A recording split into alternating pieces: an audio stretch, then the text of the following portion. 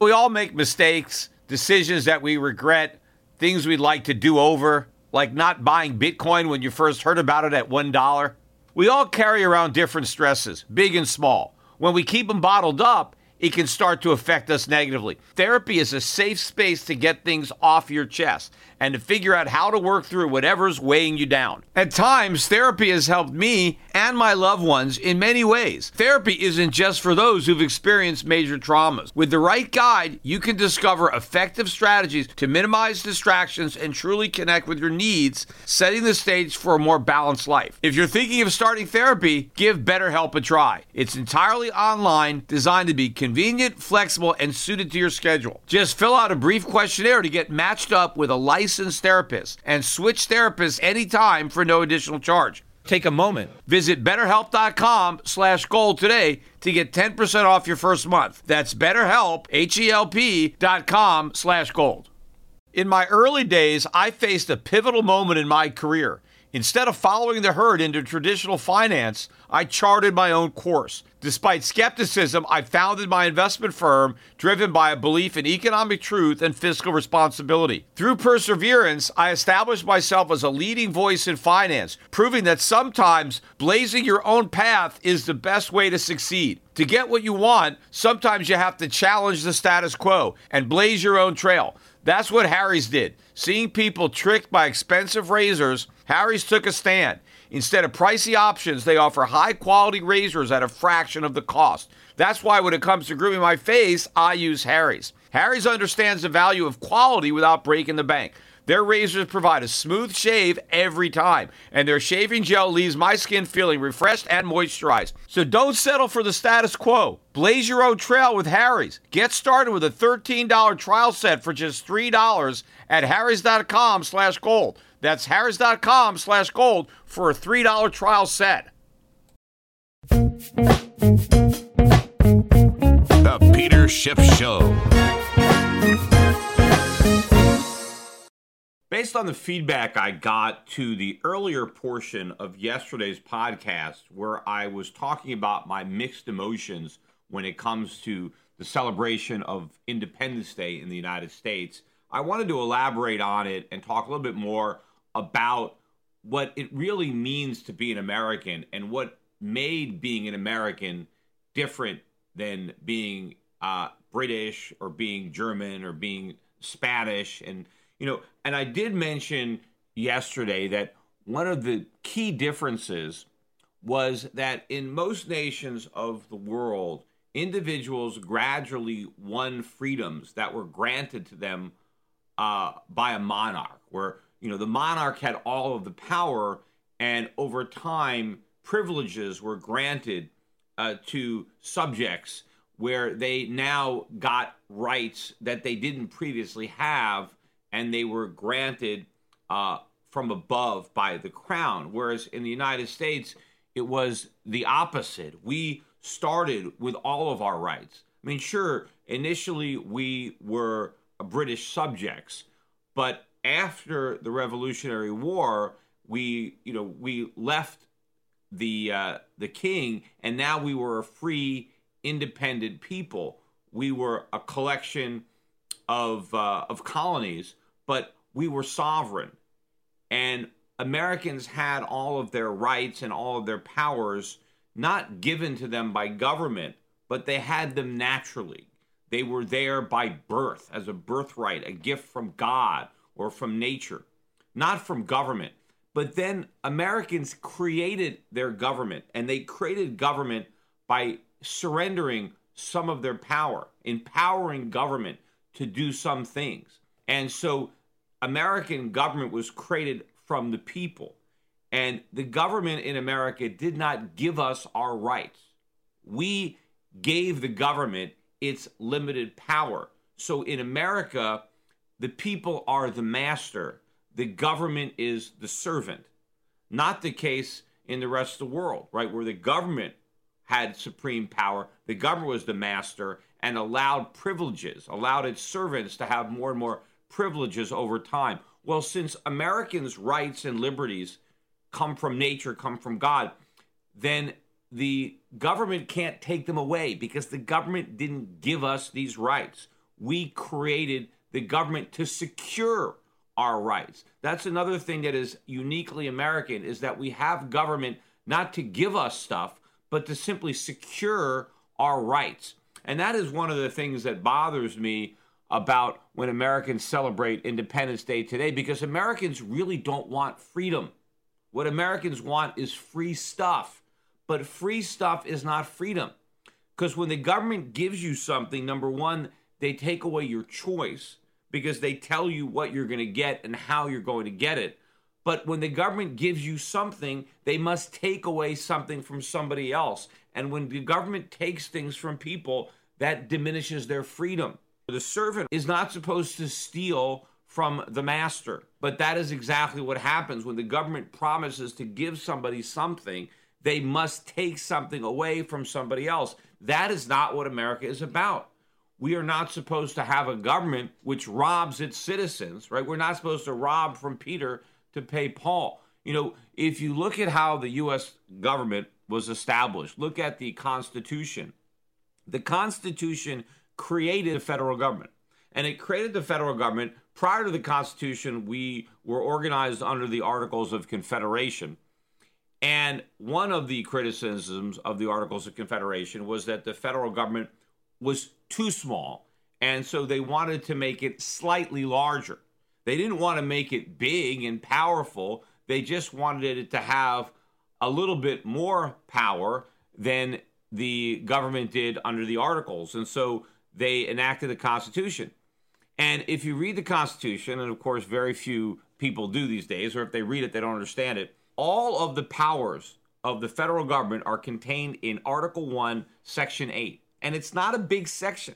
There's 18 enumerated powers in the Constitution. And the Constitution is written in two ways. It grants powers to the federal government, and then it denies powers to the states. And you know that by reading the 10th Amendment to the Constitution, to the Bill of Rights, which actually lays out how the Constitution is organized, and that the federal government only has those powers that are expressly granted to it in the Constitution.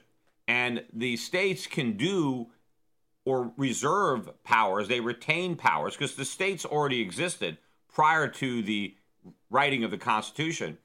And so if the Constitution didn't specifically prohibit the states from doing something, then it could do it. So the powers were either denied to the states or granted to the federal government. And, we know what the Constitution means, not only because its writing is clear. Today, they say the Constitution needs to be interpreted, right? The Supreme Court is there to interpret the Constitution. The Constitution doesn't need to be interpreted, right? It's not written in Chinese. It's written in plain English. The Constitution needs to be applied. It needs to be enforced. It doesn't need to be interpreted.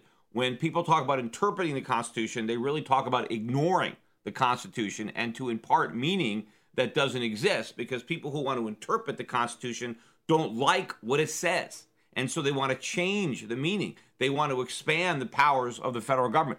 But if you look back at the Federalist Papers and look at what the founders wrote about the meaning of the document, right? Look at James Madison. I'm going to read in particular from Federalist Paper number 45.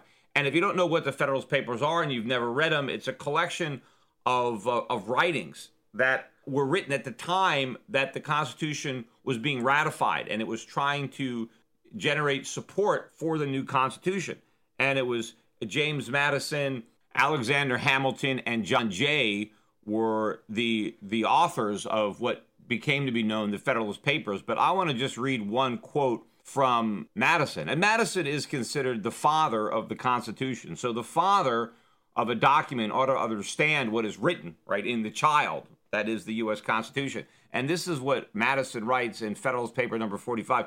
The powers delegated by the proposed Constitution to the federal government are few and defined. Few and defined. Those which are to remain in the state governments are numerous and indefinite. The former will be exercised primarily on external objects as war, peace, negotiations, and foreign commerce, with which last the power of taxation will, for the most part, be connected. The powers reserved to the several states will extend to all objects which, in the ordinary course of affairs, concern the lives, liberties, and properties of the people and the internal order, improvement, and prosperity of the state. So, in other words, here is James Madison saying the federal government's powers are few and defined, and that mainly it is going to be involved in external affairs, right? In war, in peace, in trade negotiations.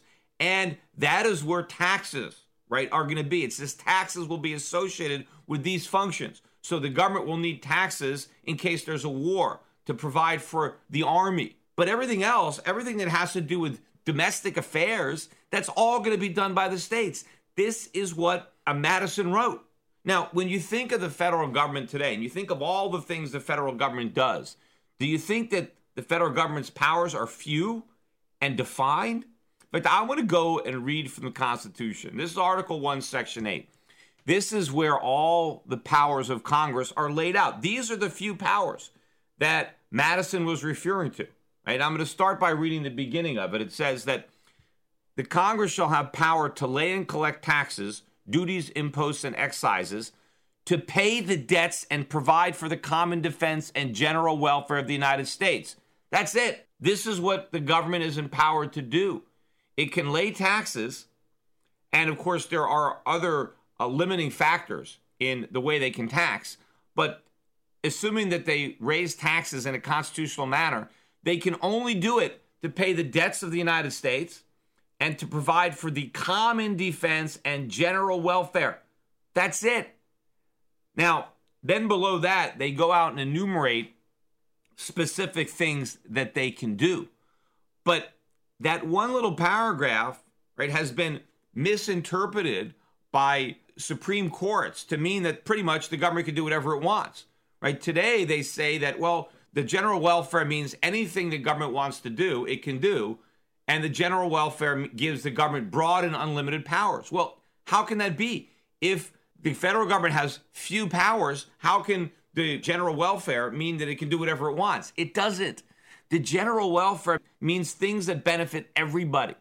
It is not the specific welfare of an individual or of a region or of a group or of a state. It is something that benefits everybody equally, right? When the government does something that benefits a particular individual or a particular group, whether it's, let's say, a welfare payment, or if it's aid, maybe there's a flood somewhere and they give aid to the flood victims, that doesn't benefit the whole country. It benefits the people who get the aid at the expense of the people who have to pay for that aid. None of that falls under the general welfare. Now, they try to argue that, well, the whole country is better off if we take money from some people and give it to others. No, it's not. That is not general welfare. That is specific welfare. And the government does not have the power constitutionally to spend for the specific welfare of anybody. It can only spend for the general welfare of everybody. You know, also interestingly, it says that it can pay the debts of the United States, right? That's it. It cannot pay the debts of other nations. Yet, think about all the time that the United States obligates Americans to pay debts of foreign countries, foreign governments. It's not allowed to do that. And more specifically, look at the very first power that is enumerated under this paragraph, that they can borrow money on the credit of the United States. So Congress shall have the power to borrow money on the credit of the United States. Where does it say that they have the power to lend money? They don't. They can't lend money. Yet you have the government lending money to all sorts of groups or individuals. It provides loans, provides subsidies, it provides guarantees. None of that is authorized by the Constitution. In fact, again, if you look at Article 1, Section 8, and read these powers, and I'm going to read the rest of them. Here, to regulate commerce with foreign nations and among the several states and with the Indian tribes, right? To regulate commerce with foreign nations. Commerce. Now, the problem with that little sentence, to regulate commerce with foreign nations and among the several states, this is now known as the Commerce Clause. And apparently, according to the Supreme Court, this also gives the government broad powers to do whatever it wants. You know, I talk a lot about the minimum wage. You know, the minimum wage was originally considered unconstitutional, And the way they said it was constitutional was they said, well, they're regulating commerce. Well, what does the minimum wage have to do with commerce? Well, what these idiots in the Supreme Court said is that since the Congress is given the power to regulate commerce, they can regulate anybody who's engaged in commerce. That is not what the clause says.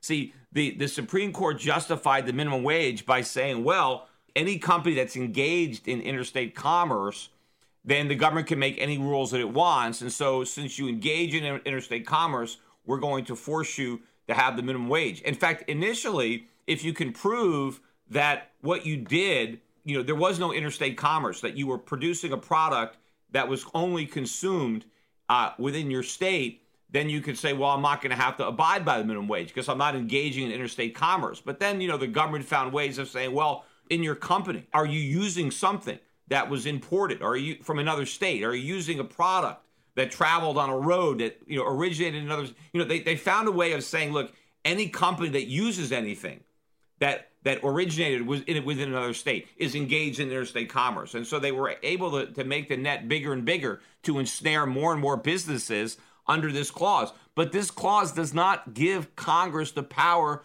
to regulate companies that engage in commerce. They only have the right to regulate the commerce itself, right? Meaning that, okay, you're not going to have tariffs between one state and another, right? You can make sure that there's a free flow of goods and services over state borders. There is nothing here that gives the federal government the power to regulate each business that engages in commerce. It's not there. Here, look at the next thing. To establish an uniform rule of nationalization and uniform laws on the subject of bankruptcies throughout the United States. Okay, so they can set up a bankruptcy code. I mean, if the general welfare meant that they could do whatever they wanted, I mean, what's the point of having the rest of Article 1, Section 8? I mean, why not just say the federal government can do whatever it wants and just leave it at that? Right? What's the point of enumerating these powers? Here, then it says to coin money, regulate the value thereof, and a foreign coin, and fix the standards of weights and measures. Why bother? If general welfare means they can do whatever the hell they want, then obviously they can coin money. And coin money doesn't mean print money. It means to coin money. It means to take gold and silver and turn it into a coin. Now, how do I know that? Well, I know that in a couple of reasons. One, if you go to Article 1, Section 10, which is the portion of the Constitution that denies powers to the states are denied not only the right to coin money, but the right to emit bills of credit. That was paper money. They called it bills of credit. And the state was specifically denied the ability to do both. So they couldn't coin money and they can't issue bills of credit. The only thing the states can do is make gold and silver legal tender. Now, there's nothing in Article 1, Section 8 that gives the federal government the right to make anything legal tender. All they can do is coin money, but they can't make anything legal tender. It's only the states that can make something legal tender, and they're prohibited from making anything other than gold and silver legal tender. So since the only thing that the Constitution says can be legal tender is gold and silver, and if the Congress has the power to coin money, then what are they going to coin? Gold and silver, because that's the only thing that can be money. Also, there was earlier drafts of the Constitution, and in the earliest drafts, the Constitution said that Congress shall have the power to coin money and emit bills of credit. But they voted to emit bills of credit. And I think they struck it 9-2 because the states specifically did not want the federal government printing money. And so they took away the power. So they don't have it. Now, of course, if the general welfare meant they could do whatever they want, well then, they could just print money and say it's for the general welfare. But obviously, that wasn't the case because they put that power in there and then they took it away. And in fact, one of the reasons that the Federal Reserve was created was because they were doing something that Congress had no authority to do. They were creating paper money. They were issuing bills of credit. So since the federal government couldn't do it constitutionally, they created this private company, right? The Federal Reserve, a private corporation, to do indirectly what the Constitution prohibited the federal government from doing directly. Well, let me read down more of these powers. To provide for the punishment of counterfeiting the securities and the current coin of the United States. That's one of the federal crimes, counterfeiting. Here, to establish post offices and post roads. Now, why bother writing that in there, right? I mean, couldn't you make an argument that the post office is for the general welfare? And, we need roads, for the general welfare. Well, no, they put it in there. That proves that they needed to put it in there. If they didn't put it in there, somebody could have argued that Congress has no authority to establish a post office because it's not for the general welfare. Now, to me, a post office is much more for the general welfare than almost everything else the government does, because at least, anybody who wants to use the post office benefits from post offices. But apparently they thought that they needed to enumerate it to make sure that the federal government could actually do it. Now, obviously that shows that they knew that general welfare didn't mean they could do whatever the hell they want, because whatever the hell they want would include post office. Here, to promote the progress of science and the useful arts by securing for limited times to authors and inventors the exclusive right to their respective writings and discoveries. Here, patents, copyrights is provided in the Constitution. Why bother? The government can do whatever it wants. Then, why bother listing that? Here, tribunals inferior to the Supreme Court to define and punish piracy and felonies committed on the high seas and offenses against the laws of nation, to declare war, grant letters of marque and reprisal, and make rules concerning captures on land and water, to raise and support armies, but by no appropriation of money to the use shall be for a longer term than 2 years, to provide and maintain a navy, to make rules for the government and regulations for the land and naval forces. Now, I guess you can include, the Air Force now, because obviously they didn't have airplanes back in the time that they ratified the Constitution, but clearly you can make an argument that an Air Force would fall within the same powers of national defense, general welfare, right? To provide for calling forth the militia, to execute the laws of the Union, suppress insurrection, and repel invasion, to provide for organizing, arming, and disciplining the militia, and for the governing of such part of them as may be employed in the service of the United States, servicing to the states respectively to the apportionment of officers and authorities of maintaining militia according to the discipline prescribed by Congress, to exercise exclusive legislation in all cases whatsoever over the district, right? Not exceeding 10 square miles, as made by session of particular states and the exception of Congress. They're talking about Washington, D.C., because the seat of government of the United States, and to exercise like authority over all places purchased by the consent of the legislature of the state in which the state shall be, from the erection of forts, magazines, arsenals, dockyards, and others needing buildings, etc. And this is the final part, and this is another part that the Supreme Court has twisted to try to create the Constitution. They now describe it as a living, breathing document. This is now the elastic clause, what I'm about to read. This little passage, this sentence has done tremendous damage to our country. To make all laws which shall be necessary and proper for carrying into execution the foregoing powers and other powers vested by this Constitution in the government of the United States or in any department or agency thereof. Now, what that basically means is they have the power to enact laws to be able to do what Article 1, Section 8 says they can do. And that's it.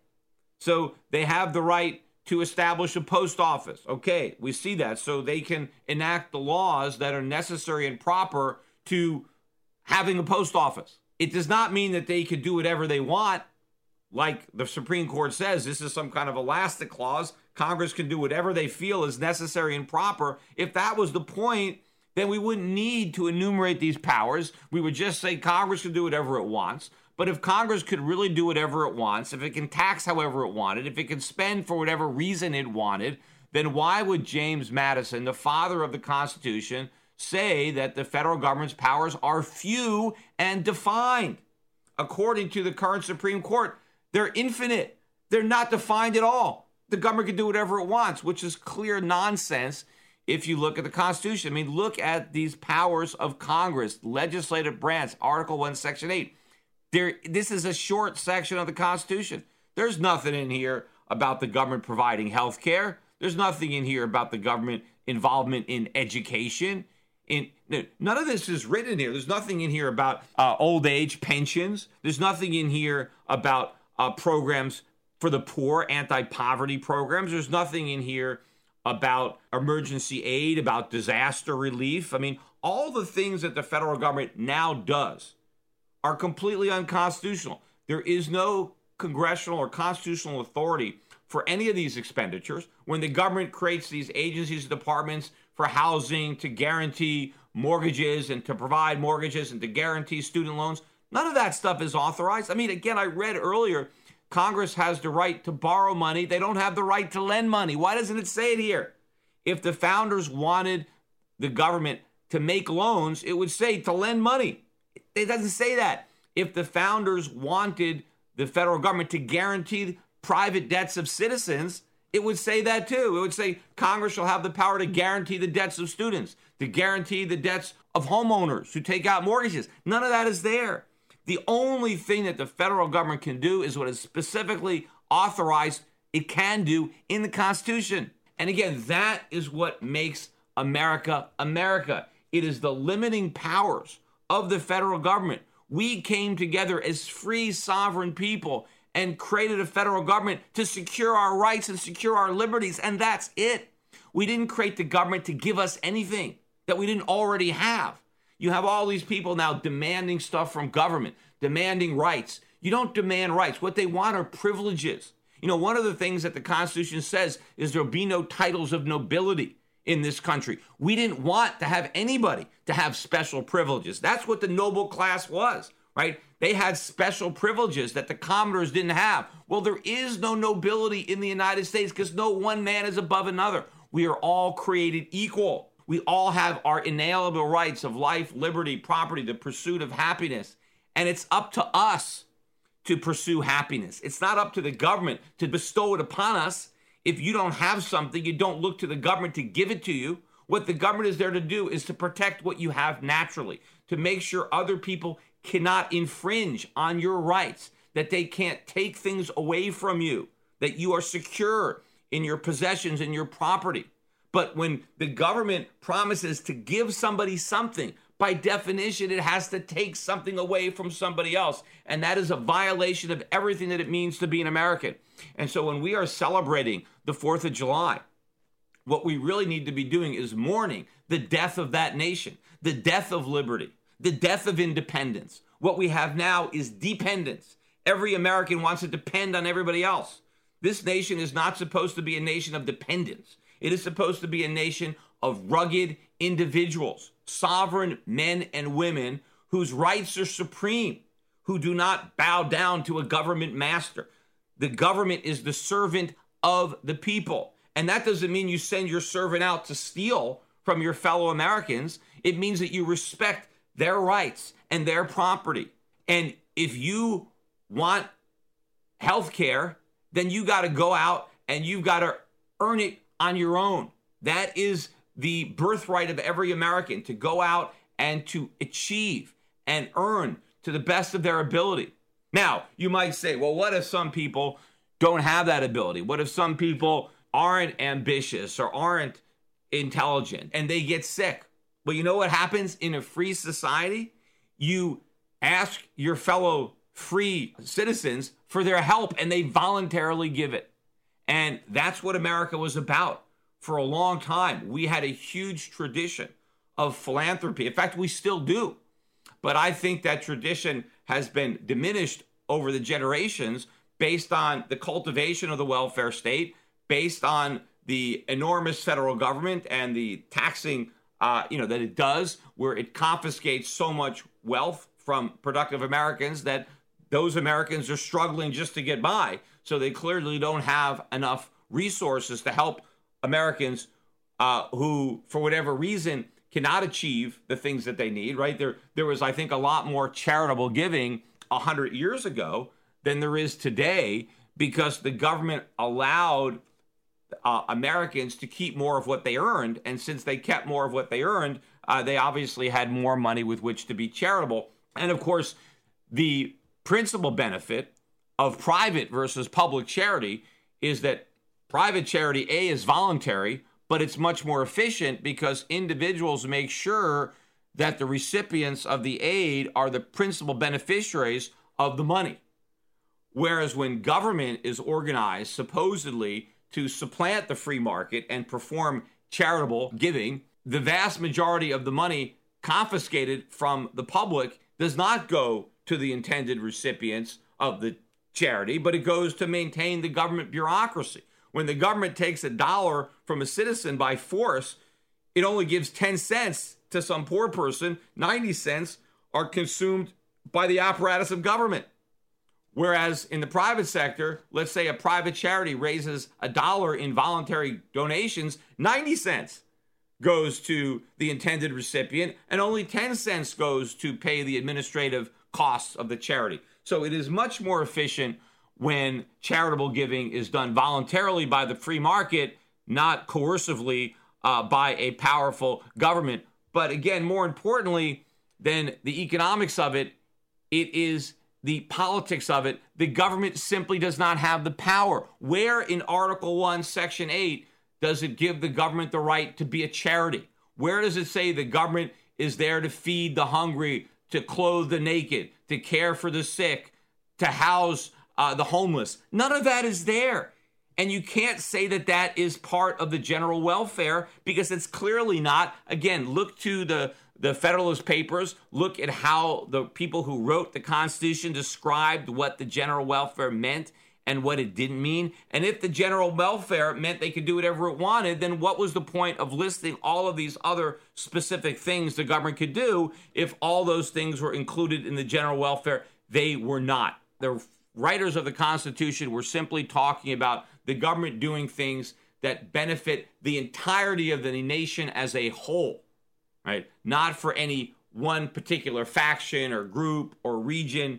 And this has been blown out of proportion, just like the Commerce Clause, just like the Necessary and Proper Clause. The Supreme Court has done a tremendous disservice to America by so broadening the scope of federal powers so that now the government can do whatever it wants. And so I started off on this podcast by talking about what made it unique to be an American. None of that exists anymore. Thanks to the Supreme Court, thanks to the usurpation of power by the federal government that was specifically denied to it by the Constitution or not authorized to it by the Constitution. We now have an all-powerful federal government that can do whatever the hell it wants, and therefore there's nothing special about being American. There's nothing now that defines us or makes us different. If we now have a sovereign nation and we simply exist based on the charity of that government, that government simply claims ownership to everything that we have, they can take all of our money. There's no limit to how much they can tax us.